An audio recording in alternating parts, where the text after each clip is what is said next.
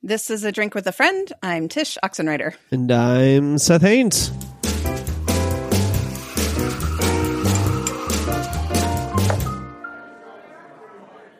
Seth, what are you drinking? Well, today I am drinking pure old-fashioned. I mean, it can't get any more throwback than what I'm drinking today. The stuff and substance of all of creation. Water. Yeah. Okay. I mean, it makes Really up some astronomical percentage of our body. Yeah. The stuff falls from the sky. I've heard that God endorses it.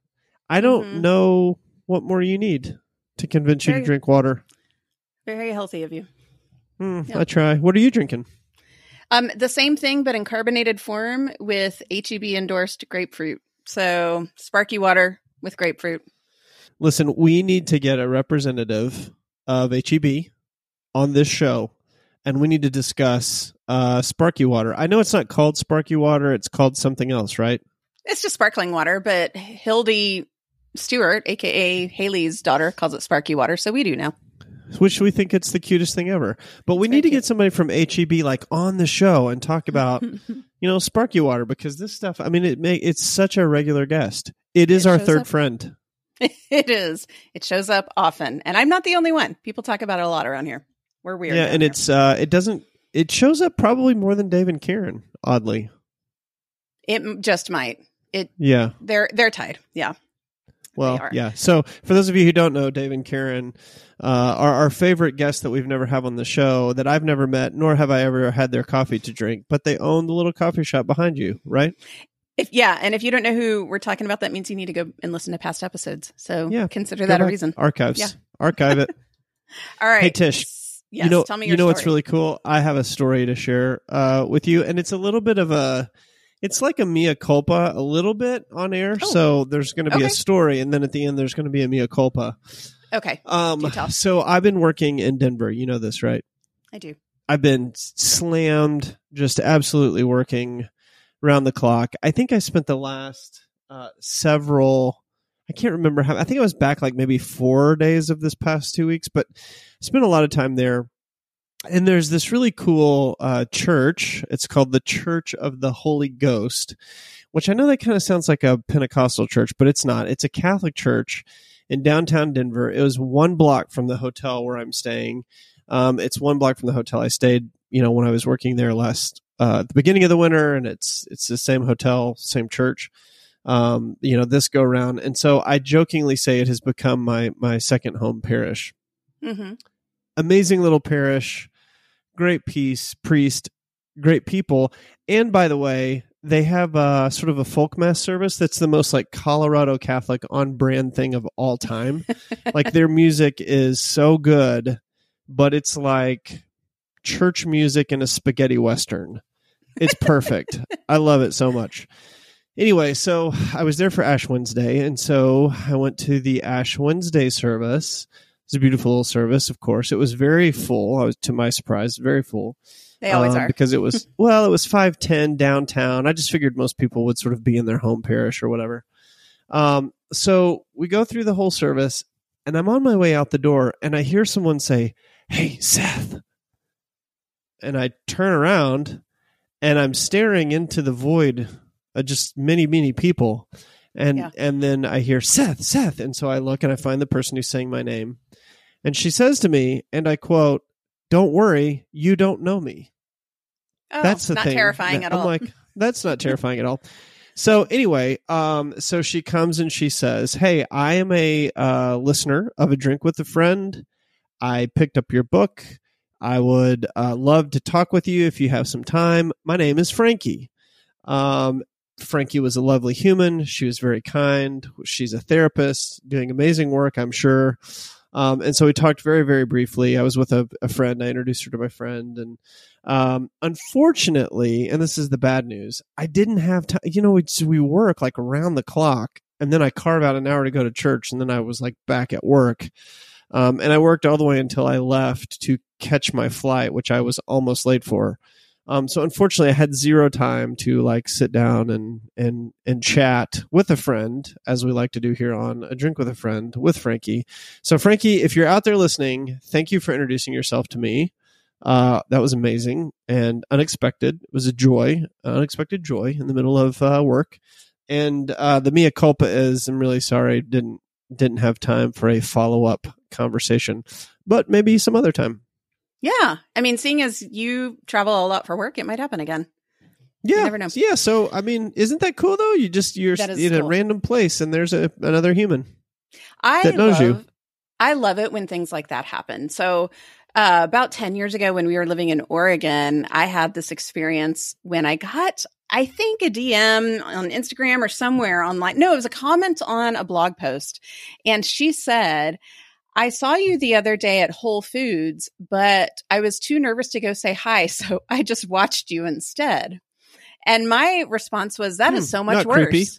That is so much worse. You should have just come up and said hi. And of course, my immediate thought was, oh no, I'm sure I was like griping at my kids or something, because they were toddlers and some stranger watching me be a stellar parent at a grocery store. So kudos to Frankie for just being a regular person. 100%. 100%. I love that. And the only thing that could have been creepier in your situation if they would have said, I didn't introduce myself because I was so nervous, and so instead I peered into your window at night and watched you sleep. Right, exactly. Wow, creepster. It was so weird. Yeah, it was weird. Frankie was not creepy. Well, so listeners, be a Frankie. If you ever see us or anyone else you know from the internet out in the real world, just say hi like a normal person. Don't be weird. Can we make that maybe our new tagline, Be a Frankie? Be a Frankie is very fun. I like it. I like that name. All right. Yeah, that's good. Here we go. Okay. So Seth, I'm curious. How's Lent going for you? It's actually going pretty well this go round. I like Lent. Part of my Lent is that typically if you have too much time on your hands, Lent is very hard, right? Mm-hmm. Especially if you're like giving something up and you have too much time on your hands, because invariably, if it's a food stuff, you just start wanting it. But I've been working a lot, and so I don't really have time to eat that much. So every act of eating is an intentional act. And because every act of eating is an intentional act, it's a little bit easier for me this year to like sit down and stop and think, oh, I shouldn't have that. Because this is part of my Lenten discipline. And again, it's the Lenten discipline that then reminds me, oh, I should also pause and say a prayer. And so I'm much more mindful about my Lenten practice this year, so far at least.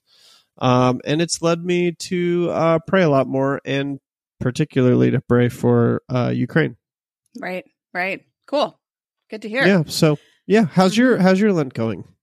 It's going, I will say, average. And I think part of it is because I started off a little bit tired at the starting gate. I was already sort of weary from talking about Lent and thinking about Lent from, thankfully, all the places I got to talk about Lent, like various podcasts. So I'm grateful for it. However, it just left me with this weird, I don't know if it's a interview hangover or what. So I started off a little less than enthusiastic as I normally am personally. Mm-hmm. I loved Ash Wednesday, our service, and I love Lent. My personality kind of leans into Lent, but I was reminded of the thing I said again and again in so many interviews, that the spoiler alert of Lent is that you will mess up.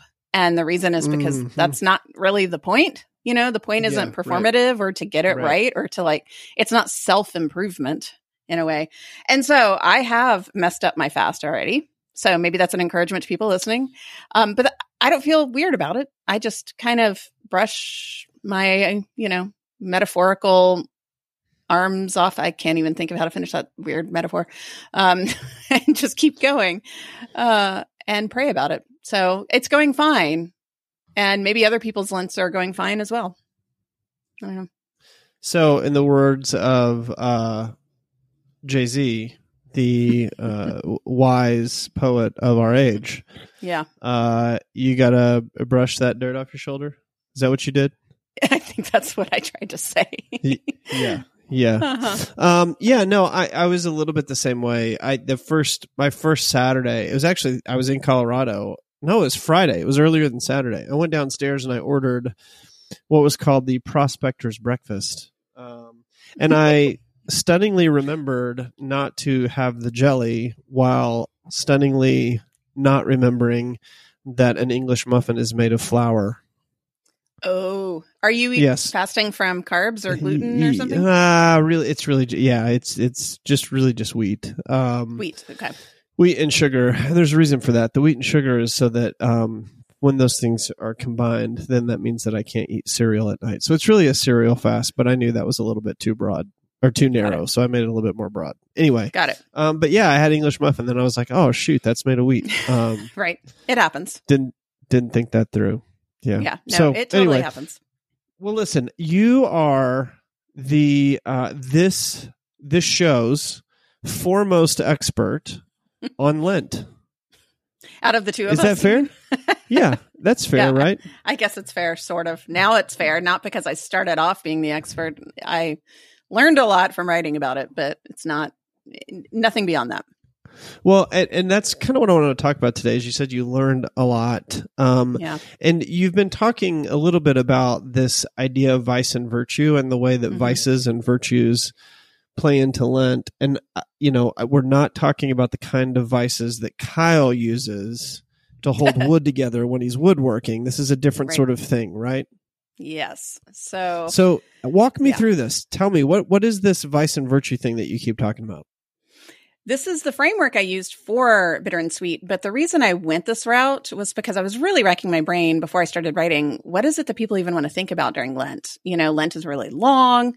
We can't possibly talk about the same thing for 7 weeks if you include Holy Week. And so I got to thinking, all right, sin. A lot of what we do with our Lenten fasts is try to wrestle with the sin that entangles us. So maybe go there, but that's a pretty broad subject matter. Has anyone said anything smart about it? So I started looking stuff up, doing some research, and found, of course, lots of really smart people have talked about it. And most of them have been dead a really long time. The ones that have said the best stuff, I found tended to be Aquinas and Augustine, and Aquinas mainly quoting Augustine. And so I ended up using his philosophy and his thought on sin as a way of framing this really broad idea. Now, I will say that this topic, honestly, as I've been flipping through the book along with everybody else, this doesn't really just apply to Lent and then Easter. It's like any time of year, really. So if you're listening to this in September, totally applicable. It's not a Lent specific thing. But anyway, the brilliance of St. Thomas Aquinas, who was a Dominican monk in the medieval period, a very long time ago, was that he really, not only did he create the Summa Theologica, which is just this huge volume of work full of syllogisms and complicated language, but ultimately, it's what made him a doctor of the church and maybe the doctor of doctors of the church. But he also, if you break apart some of his antiquated language, you realize he says things really succinctly and simply. So the concept of a vice and a virtue, let me just start with the vices. It's these 7 cardinal sins, but really it's just broad categories through which all the sin that we struggle with here on earth can be categorized. And when we talk about sins, really the brilliant thing that he noticed is that sin is really a disordered desire. That's basically all it is. Because if everything good is from God, and at the heart of sin, he makes this really crazy claim that everybody is after goodness. Hitler was even after goodness. Every single person is after goodness. They just have a messed up way of going about it sometimes.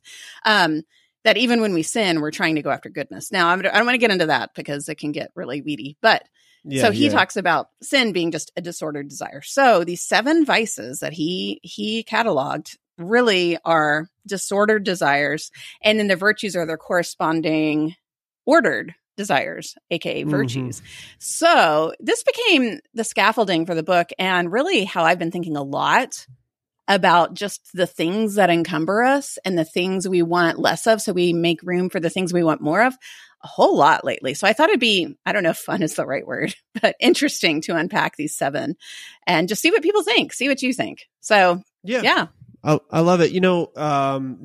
When you talk about ordering and disordering, I mean, you know where my head goes immediately to Ignatius, who talked about the same thing, right? Ordering your attachments and disordering your attachments. And in this week's sermon, actually homily, I always still say sermon. I probably will my whole life. Is that it's okay? The Protestant in you. Okay. Yeah, that's right. Yeah, it's never going away. You can take the boy out of the Protestant, but you can't take the Protestant out of the boy, something like that. Right.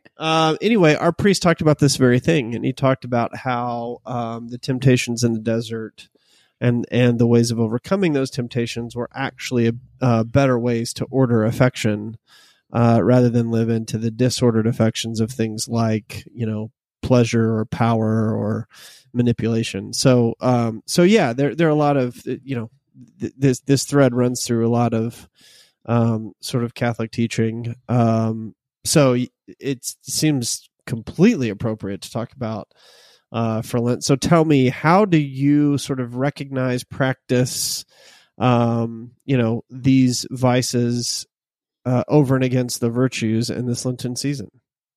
Well, I thought it would be interesting just to kind of talk about one at a time, but not really go into a lot. I mean, we could probably do an episode on each of these if we really wanted to nerd out. But to me, when I think about it, and it's mostly just because smarter people have already thought about this, the core, the foundational vice is pride. That really you could see the seed of all other vices come from this main vice. And the reason is because Aquinas defines pride as a desire for excellence in excess of right reason. And it kind of speaks into that idea of everybody desiring something good.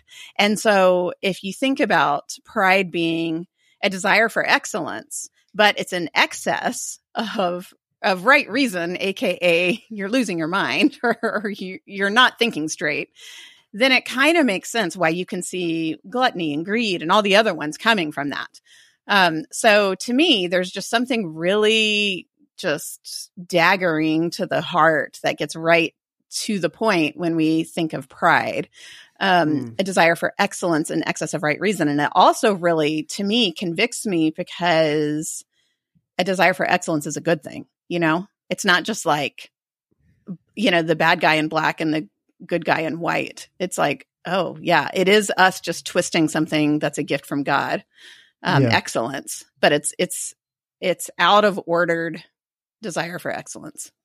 Yeah. And I think as we go through these, I think that's one thing that's really important to note is that underlying all of these, there's a really good, a sacramental good, right? It's, again, going back to Ignatius, it's not bad to eat food or drink wine or, have sex or do whatever. It's when those things become disordered attachments and you attach to those gifts over the giver that it becomes a problem. So in this case, right, it's not a bad thing to want to do things well and excellently. And I don't hear you saying that, but what you're saying is when you make that your primary objective and you take pride in your own excellence over and against the excellence that work in you spiritually, then that's an issue. Is that what I hear you saying? Yeah. And especially when you consider its corresponding virtue, which is humility. And a lot of smart people have said this is like the virtue of virtues, because Christ was the perfect embodiment of humility. And so if you think of the definition of that being a rightly ordered estimation of excellence, you can kind of see how pride and humility are opposites. And another just kind of more, I guess, just common vernacular way to say humility, it's just seeing ourselves as God sees us, like basically seeing ourselves the right way, that it's not a pendulum swing the opposite way. So I talk about this. I have this little brief thing at the beginning of the book that we can also swing the other way with some of these vices to where it becomes a form of legalism or like self-righteousness. And so the pendulum swing of pride is self-loathing. And that's not what we're talking about when we talk about humility. It's not thinking you're dirt or hating yourself. It's just seeing yourselves the right way. And that's what Jesus did, Yeah. There's someone who is connected with my family in a very loose way who has this saying every morning. They stand up and they look in the mirror and they say, I am dirt. I am nothing. I am worthless. And they remind themselves of that every morning before they start their day. To what end? I don't know. I can't imagine that that's psychologically healthy. Right. But the stated theological reason for that is, well, it keeps me from becoming prideful. And there seems to be a sense to that's kind of like a false humility. That's not what we're shooting for either, is it? Right. In fact, that's another form of pride, really, because it's not seeing yourself the right way. It's thinking that you're different from everybody else because God didn't imbue you with infinite value, and so you're special. I think a good way to just summarize all this is that you're not that special. You're not that special. Good thing. None of us are that special. That's really healthy. So that's summation number one. You're not that special. So that feels really uplifting. It does. It's lovely. But you know what? I find it genuinely encouraging going through these sorts of things because, man, Aquinas just has he's just really great at putting things the right way. So that means when it comes to the next one, gluttony, we picture just somebody just eating themselves to death. I don't know, like that terrible 90s movie Seven, or just some form of just, Augustus Gloop from Willy Wonka, just slurping up chocolate from the river. And really the broad idea of gluttony is simply a disordered desire for good things. So that sounds a little bit like pride, and it's birthed from the same place, right? Wanting something good. But it has to do with stuff like the things in our lives. And so it's not desiring just enough of the good things. It's wanting a ridiculous amount or just a disordered desire. And this is helpful for me to think about because of my particular fast this year. So I don't know. What are your thoughts? Well, I think to me, this is the big one that I work on. And part of the reason that I have to work on it so much is, one, history of over drinking, right? And that is gluttony. That is the very definition of gluttony. If you have an alcohol problem or a drinking problem, or if you've nursed something that feels like dependency, that's gluttony. But the other thing is, like, I'm relatively tall. I also have a relatively thin build. I wouldn't say I'm skinny. I'm definitely not like skinny, but I hold my weight well. And so I can eat a lot, perhaps to the extent of gluttony, and not really show it as much. Mm-hmm. And so this is one of those. And also going back to the drinking, like, I'm an extremely good drinker. Like, I used to tell people, if there's one thing that I have a talent for, it's like drinking a lot without really showing that I've had too much to drink. Yeah. And so this is kind of one of those sort of sins that I can hide. And so for me, gluttony is one that's constantly sort of on the back burner of my mind, and that I'm constantly doing things to sort of order my affections appropriately and rightly. And for me, a lot of the counter vice of temperance, it actually is an embodied experience. And so I do things like meditate, so that I don't get anxious and want to drink. I do things like, work out so that I don't want to ruin a good workout with a cinnamon roll, for me, this is a very embodied experience, and temperance is very embodied too. Yeah, because the definition of temperance is simply a desire to keep those good things in their rightful place. So it's the opposite of gluttony. It's not the legalistic pendulum swing is scarcity. So we're not talking about like, ice cream is evil, or even, a glass of wine is evil. We're talking about keeping it in its rightful place. And I think that, if we know that God's all about, our heart and about our ordered desires being the way he intended them to be, then this makes sense. So it's not like, we look at all these good things in life and feel ashamed for liking them. It's not anything related to that. It's about our desires. Yeah. And to go off of that a little bit, I wrote this in my first book. In my second book, I've talked about this pretty rarely because, there's a lot of controversy around the topic. But when I was first in therapy for over drinking, my therapist said to me, there's going to come a point when you can have a beer or a glass of wine and it'll be fine because you've actually reordered your life. You've dealt with your pain. You're not needing alcohol to to really mess with the pain anymore. And hey, this can be a good thing. Alcohol can actually be a fine thing. It's a gift of God, right? And so, there are some people, and I won't share whether I am or am not one of those people. There are some people who need to swear the stuff off forever. There are some people who can figure out how to moderate and be temperate and remain sober. And our sobriety journey is individual, and it's our sobriety journey. But at the end of the day, if you can't live a temperate sobriety, then you're really just not sober. Yeah. Yeah. And I think that's a great way to put it. Moderation in all things, but moderation can look different to different people. Moderation might just look like avoiding it altogether because you will. That's right. That's right. That's good. So what's the third grouping? The third one was the hardest for me to write because I wanted to keep this family friendly, and it's lust. Lust is a disordered desire for pleasure. And I mean, we all know what we're immediately thinking of, right? We're thinking of adultery or fornication or some form of that. But I think it's helpful to think of it broadly as well, that pleasure is a good thing, especially, I mean, if we can just cut to the chase, its corresponding virtue is chastity. And we have this weird, puritanical version of chastity in our minds. But really what that means, it's a rightly ordered desire for pleasure. So it's all about controlling your pleasure. It's not about being a terrible person for loving pleasure. Well, that's great. I'm glad to hear that, because I'm married. So that's a thing. Right. I mean, that would suck if chastity meant no one could have kids. What was the name of do the things that lead to have kids? Let's be, bam, chicka, wow, wow, that kind of stuff. What was the name? Was it the Shakers that believed that sex was bad? Oh, there's some subgroup of Anabaptists, right? Like Shakers. Yeah, Quakers. I think it was the Shakers. I think it was the Shakers, yeah. And as a result, their entire sect and segment died out. Right. Oops. Because come on, man, pleasure is meant to do something for you. Also meant to propagate the entire world with people. Right. So rightly ordering pleasure. I like that. I like that idea a lot. Rightly order it, yo. I like it. Yeah, and those of us who are married, we're supposed to be chaste as well. So chaste does not mean perpetual virginity forever and ever. It means rightly ordered pleasure. So I like it. I like it. All right. Okay.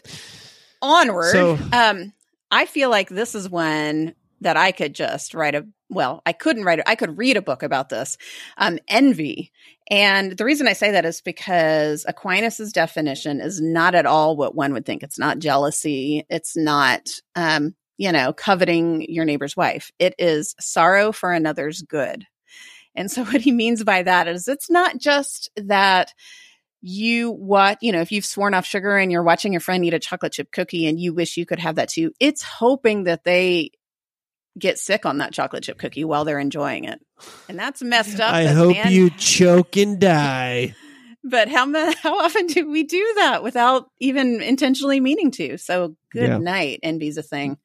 Yeah. I mean, listen, this sounds an awful lot actually, I think all of these, now that I'm looking at them, sound an awful lot like what's happening over in the Ukraine. Yeah. Somebody is saying, I hate that you have your land. I hope you die in it. And in fact, I'm going to perpetuate your death in it. I want your land back. Yeah. Yeah. Well, and the corresponding virtue is love, which, volumes have been written about it, but Aquinas's definition cuts to the chase, and it's to will the good of the other. And we talk about this all the time with our kids, or at least I do, and with my students as well. To will the good of the other is not butterfly feelings, and it is not even affection. You can be really annoyed at your kids or your spouse or your friends and still love them because you will their good. And that's not what Putin is doing, but that's not what we're doing when we're envious. We have sorrow for another's good. And this is something I think we all deal with. Don't be a Putin. That's the takeaway here. So be a Frankie, not a Putin. Be a Frankie, not a Putin. That's got to go in a coffee mug. Let's go on to the next grouping: greed and generosity. Talk to me about greed. All right, greed is a desire for more than is needed, And generosity, sometimes people, I think Aquinas also said charity is its virtue, and that charity is love demonstrated. So if we already talked about love being to will the good of the other, it's charity is love in action. So it's the love of God and love of others. And it looks like a desire for enough for all. So basically, if you've got greed, a desire for more than you need, charity or generosity is a desire for enough. And so that doesn't mean a desire to live on a street corner and to, have to scrounge for your food. It doesn't make it a bad thing to have a house and a car and, indoor plumbing. It's wanting that for other people too, or wanting what is needed for everybody. And that is manifested in our charity, in how we give, how we care about the world around us. Yeah, and so I think immediately about the sort of three things that we try to do at Lent to prepare ourselves for Easter, right? Prayer, fasting, and almsgiving. And it seems to me that almsgiving kind of would be one of the antidotes here to greed. Yeah. Yeah. I mean, it's pretty straightforward. And I think the church fathers were pretty smart in seeing the need for these three pillars during Lent, that it's not about just, it is about prayer, and it is about contemplation. It is about talking to God about the thing you're fasting from so that you can, make more room for God. But it's also like, okay, now let's roll up our sleeves and do some good with this. And I think that's what charity and generosity are about. So greed, can look like all sorts of things. It's not just money. It's also your time. It's also your attention. It's also your, your own way, there's a lot of ways greed can look. So it's not just Mr. Moneybags. It's also, giving your kid the attention he needs when he needs it. So we're all convicted, I think. Yeah, and to look at your definition, a desire for more than is needed. I mean, again, like if you're operating out of a scarcity sort of mentality, and so you're hoarding, whatever the thing you're hoarding is, that's where you have some work to do in the area of greed. Yeah, exactly. Yep. Well, that makes me angry. Oh, what a segue. Let's talk about the next segue. All right. So the next vice is anger. And this is a tricky one thanks to our English language, because there can actually be a good form of anger. We see this in the Bible, right? Jesus got angry. And so how can we define this in a way that's truly a vice? So what Aquinas says is true anger in a negative way is a desire for vengeance contrary to reason. And so this can look like getting really ticked off at your teacher for giving you a bad grade on that test you did not study for in the first place, or just really being impatient with the person in traffic in front of you. Things that we all know what that feels like, but it's contrary to reason. And he says that the difference with the righteous anger, the thing that Jesus displayed, is that it's a desire for vengeance aligned with reason, aka justice, aka God will judge, and we can have hope in that. Yeah. Yeah. Okay. Well, that's pretty straightforward, it seems to me. Yeah. Yes. Yeah. What's the opposite of anger? The corresponding virtue is meekness, and this is another way English can throw us for a loop here, because we tend to think of meekness with sheep or with being a doormat, like just being weak, letting people walk all over them, or maybe just having a timid personality, but it's super not that. The word that Jesus uses for meek is the same word in his time used to describe a horse that had been broken in by its master. So what that looks like is it's the reining in of a stallion, a really powerful animal, willing to submit to its bit and bridle and be genuinely useful. So the purest meaning of meek is power under control. So it has nothing to do with being sheepish. Yeah, I do too. I like that. I love it. And if you consider what righteous anger is, that means you can be filled with righteous anger and channel that meekness for good. So this is actually, I was kind of joking about the Putin thing, but let's take in the current world events as an example of this, and you can see the vice and virtue at play, right? Like you can see the vice of anger, a desire for vengeance contrary to reason, right? I'm going to go try and annex this country that is independent and does not belong to me. And when it doesn't go my way, I'm going to get pissed off and threaten nuclear war. Right. What is that but vengeance contrary to reason? Like if they can't if I can't have them, no one can have the entire world. That is actually vengeance contrary to reason. But then you see on the other side, Zelensky in his President Zelensky in his room there where he's, whatever his palace or White House or whatever their version of it is, saying like, I'm not going anywhere. I am here. I'm going to stand. You can kill me if you want. But I'm going to exercise power and we're going to beat you back. I mean, that is power under control. There's no, there's no sense in which you feel like he's under control, at least if you believe the sort of modern narratives, spun by the media, which I happen to. So you can see a really good dichotomy there of anger, versus meekness. And maybe that's a good sort of example for the difference between, anger and meekness. That's a perfect example. Because of what maybe we consider to be meek. I would not immediately think of Zelensky in full combat gear saying, I need ammunition, not a ride, but you're exactly right. Yeah, right. Yeah. What else? What is that other than power under control? Right. That's perfect. So, all right, let's talk about the last one. One more set. The last one tends to be probably my crux, the thing that I struggle with. I think all of us can find a little bit of ourselves leaning into one of these vices more than others throughout our lives. And this is mine. Perhaps other people will identify with that. And that is sloth. It is not laziness. That might be what we immediately picture, but it's not. Another word for it is acedia, and a term used in, I believe it was the medieval period starting, maybe with Dante or so. The picture of acedia is the noonday devil. So what Aquinas says a sloth is sorrow for spiritual good.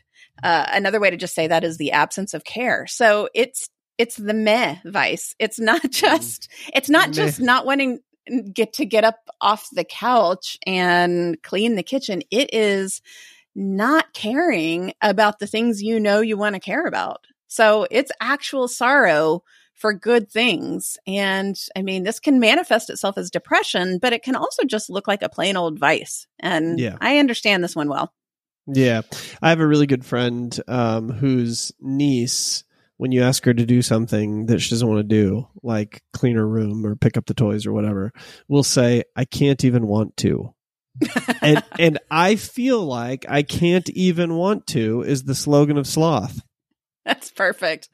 Yeah. I mean, God bless him. Of course I love him, but my 11-year-old son does not care that his room is messy. And so it is very hard to convince him to want to, because he doesn't care one way or another. He can't even want to. He can't even want to. So it's a perfect illustration. If anyone else has someone like that in their life, a kid or whatnot, it's just even wanting all these virtues. We're hearing all these things and we're like, ooh, yeah, temperance, humility, all good things. Yeah. But sloth is just like, no, thanks, I'm good. I'm here. I'll just stay here. Yeah. Yep. I get it. Yeah. So what is the corresponding virtue to sloth? The corresponding virtue is diligence. And diligence simply means taking care to do what we value most. So if you think of the practical ways this looks like getting up to do the thing you actually care about, even when you don't feel like doing it. So even when your friend's daughter doesn't want to, you do it anyway. Yeah.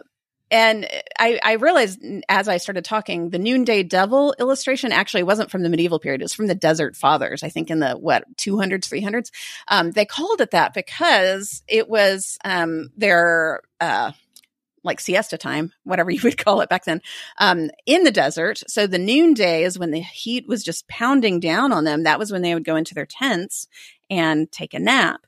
And the noonday devil was basically this temptation to just stay there the rest of the day. Yeah. And man, I think that's such an apropos illustration. And we've all been there. We've all been in that state of you want to be diligent, but you just can't seem to get yourself out of the chair.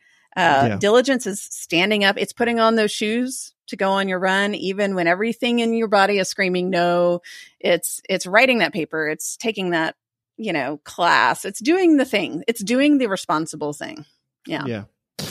So we talk about all these vices and virtues, seven pairs of vices with their corresponding virtues. And these are things that we need to be looking out for in Lent. And I don't necessarily want to go through each one because that would take another hour, but like, how do you recommend that we look at these pairs throughout Lent and then act on them? How do you recommend that we action, for lack of a better phrase, these vice virtue pairs?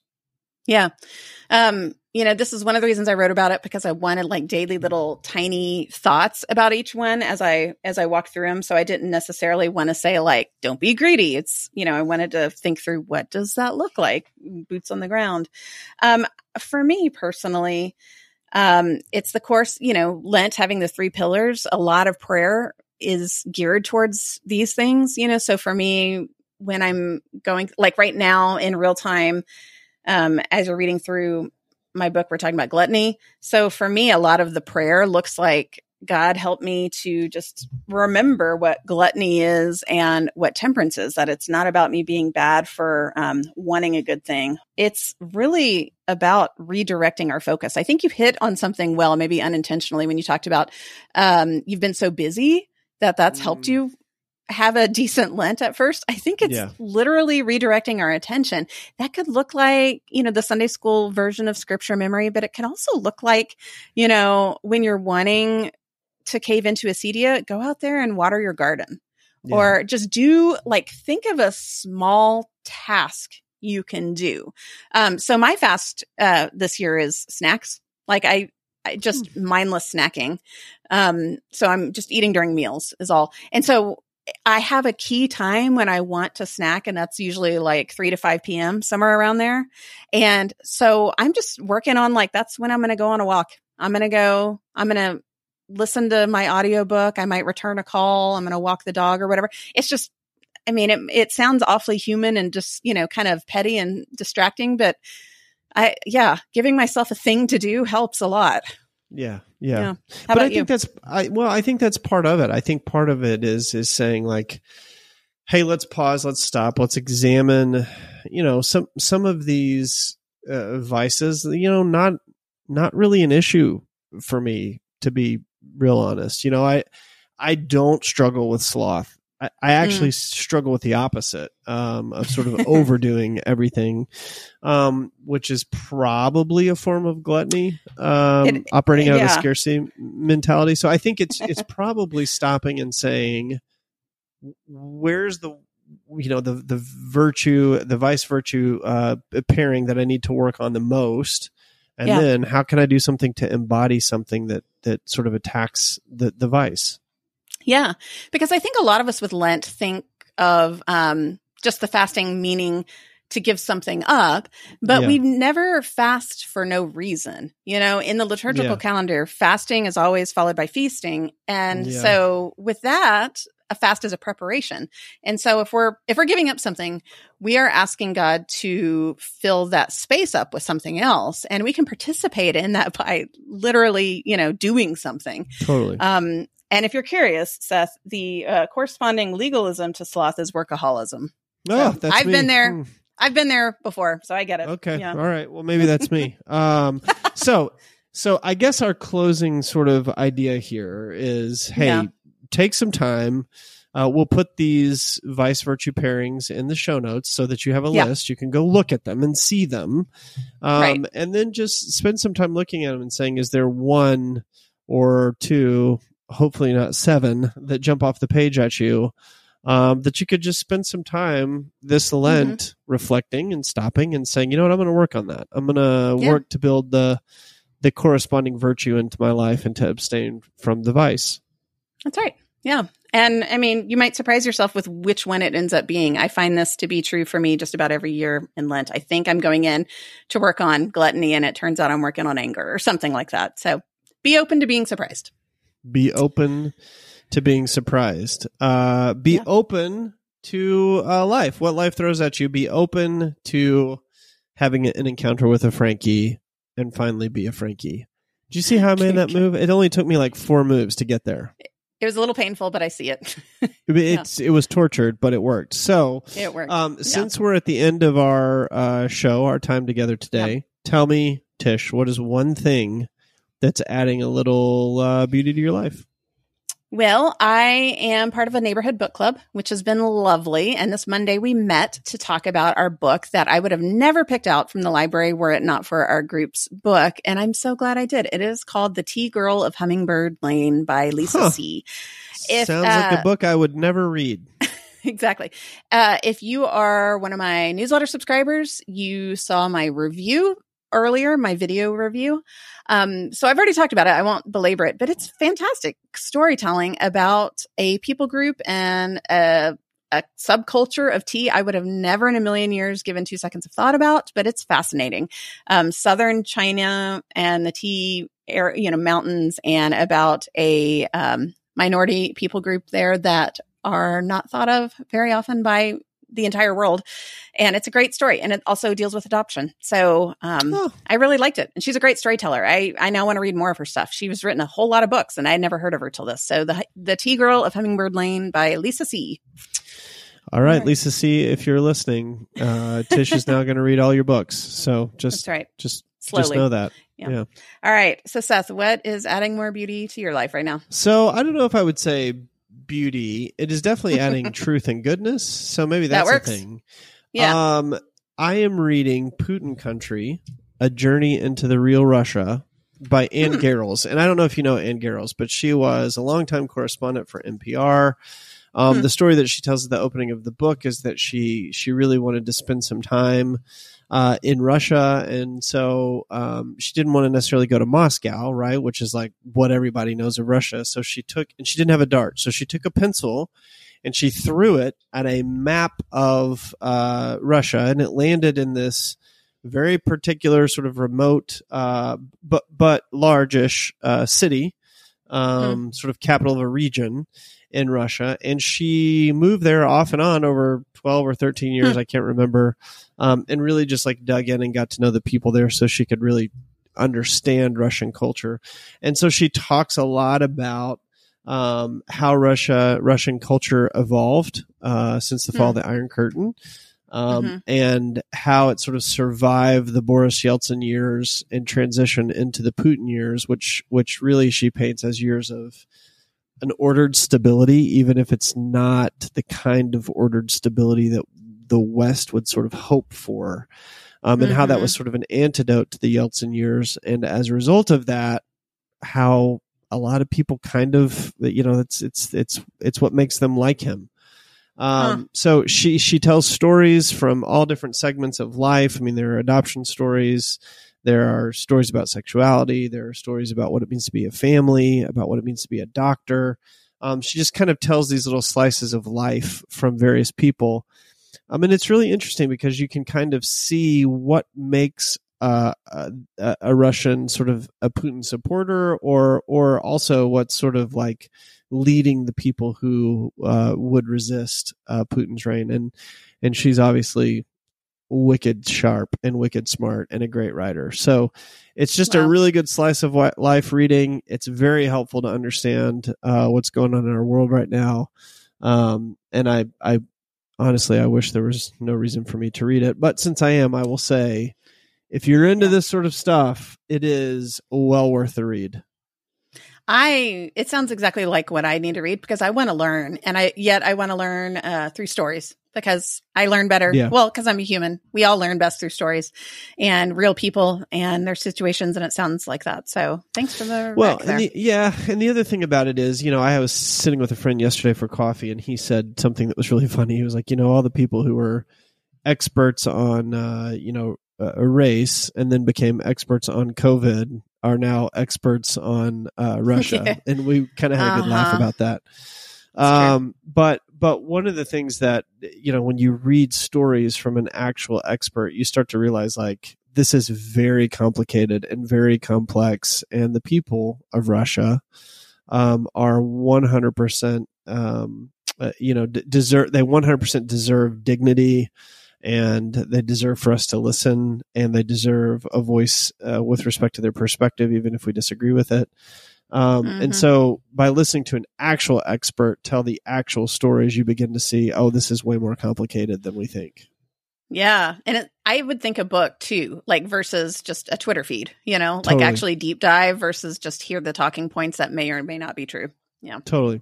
She may have a great Twitter feed though. I don't know. I'm not on Twitter for a while, but Right. When I am, I'll check her out and I'll let you know. Cool. All right. Well, it is time to wrap this up. You can find this episode as well as all our episodes at adrinkwithafriend.com. As always, if you like the show and what we're doing, you can help keep it going by picking up the next round of drinks. You can find the link to do this in the show notes of this episode or at adrinkwithafriend.com. And thank you so much for those of you who've already done that. We're really grateful. Let's see. You can find me and how to connect with me, especially via my newsletter at tishoxenrider.com. Seth, how about you? They can find me at just go to my Substack. I think it's sethhaines.substack.com, or is it the other way around? Substack.sethhaines.com. I never can remember. It's the first one, and you've said it a ton, so I think it's funny. So messed up. I never can remember. sethhaines.substack.com. All right. Music for the show is by Kevin MacLeod. Editing is by Kyle Oxenrider. I'm Tish Oxenrider with Seth, and we'll be back here at the table with you soon. Thanks for listening.